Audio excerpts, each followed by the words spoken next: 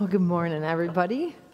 So this past Thursday, I got to go and drive out to Milwaukee and spend a couple of days with my family. So we had a big party in Chicago yesterday, and I saw a family that I have not seen since 2019.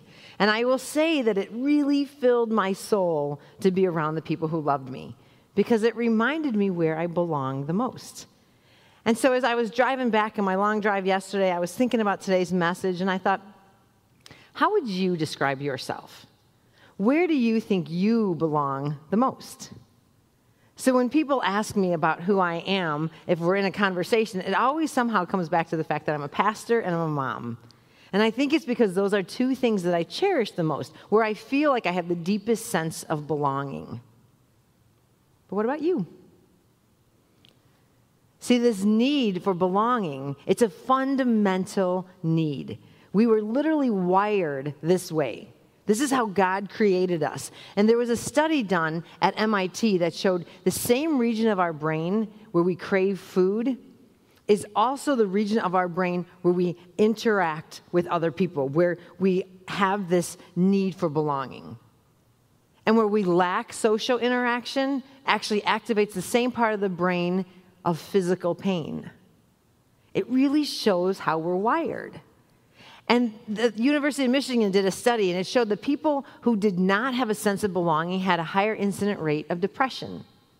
Even over those people who felt lonely or who didn't have a social support network, the people who were lacking a connection, a sense of belonging, were more depressed than others. So when we think of it that way, I want you to imagine a time when you just withdrew.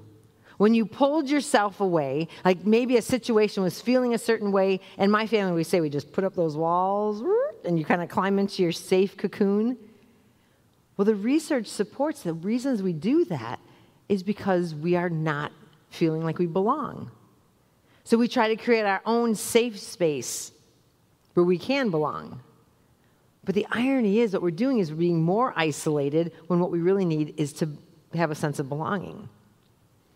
So this sense of belonging is crucial to our life. It literally is part of our happiness, it's part of our life satisfaction, our mental and physical health, even our longevity.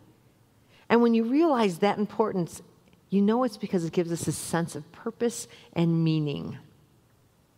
So in 1943, Abraham Maslow created the Maslow's hierarchy of needs. And in this, he put belonging and love as a really critical part of our human development. And when I studied this in college, I remember this, like this was something that really struck me. And this belongingness, which is actually a word, has nothing to do with how many friends you have. You're going to be friends with all the people in the land, and that is not part of it. What creates a sense of belonging is this deep connection of shared values and shared core beliefs with another person, which in turn gives you that sense of purpose and meaning. And the cool part is Jesus got it. Jesus understood that we needed a sense of belonging. So the church was formed. And not because we as human beings thought, it's a good chance for me to hang out with my buddies. It was a God-driven thing that we were going to come together to share experiences, to share core beliefs, to share common love, or as Paul said in the book of Philippians, to share like minds, like love. When we come together and we gather and we share this, we have that sense of purpose and meaning. And for some of you, you haven't even walked into these walls in 16 months. Those of you gathered here, you're part of a collective energy when you're in person. Those of us online, we have to be careful. We've made church very convenient, but we've eliminated this belonging to a larger group. Belonging to a group of people who have shared beliefs or core values. And the truth is, I need to remind you that when the church was created, it wasn't to build pillars and big buildings. We are the church. The purpose of the church is for the body of Christ to come together because it's a human need to do this.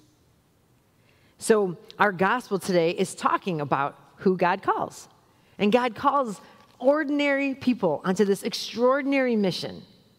So when we look at how God went to Simon, Simon was the least bit extraordinary. In fact, Simon and his fishing partners were pretty darn normal. And they just sort of were simple fishermen going through their day, minding their own business, cleaning up their nets after a pretty bad, discouraging work day. And all of a sudden, Jesus enters the scene. And not only does he enter the scene, he kind of flips upside down their mundane lives. And everything changes. See, when he called Simon Peter and his partners, he called them just as they were. He didn't ask them to do anything special. Peter was well aware of his unworthiness. Peter was kind of a spitfire. He was well aware of his unworthiness. And Jesus didn't say, listen, you go get your act together, write up a resume, I'll interview you to see if you qualify. He didn't do any of that. Jesus entered the scene, told him not to be afraid, and said, now you're going to be on this new mission to catch people, not fish. He invited him even more so into a community of disciples, a place where he truly belonged. See, Jesus' mission doesn't wait until we're ready.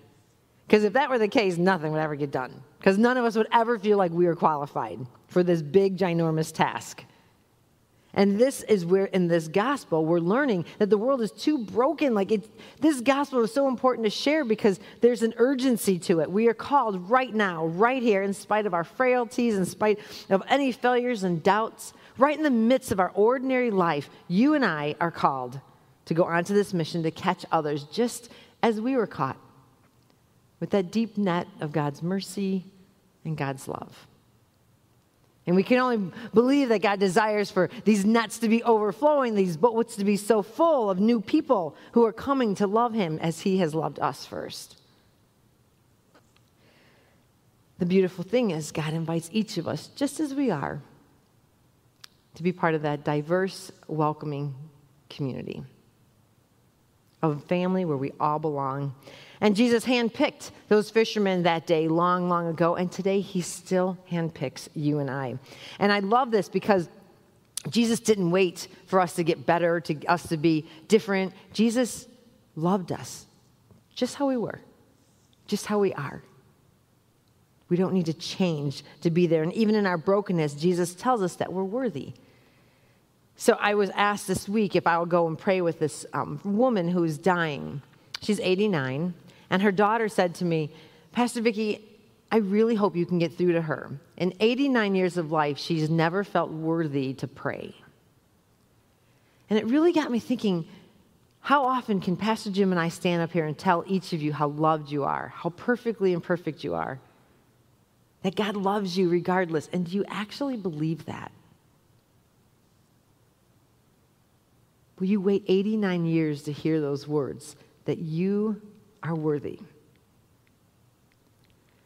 So we need to stop walking through life looking for this confirmation.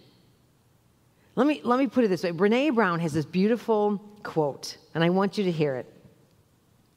If I get to be me, I belong.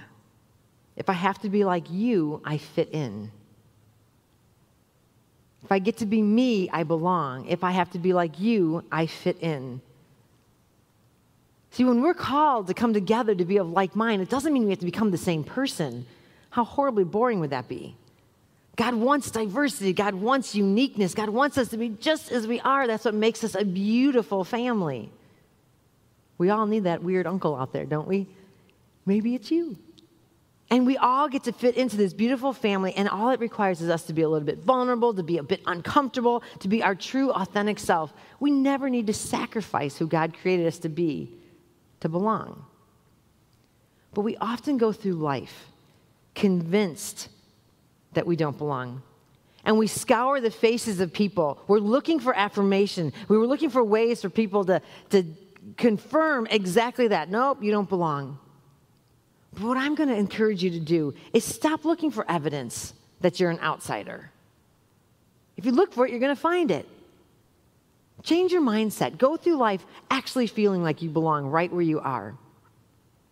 Because the beautiful thing is, Jesus came into this world knowing you just as you are, still thought you were worth it, went to the cross and died a sinner's death, rose from the dead, ascended to make a beautiful home for you for all of eternity.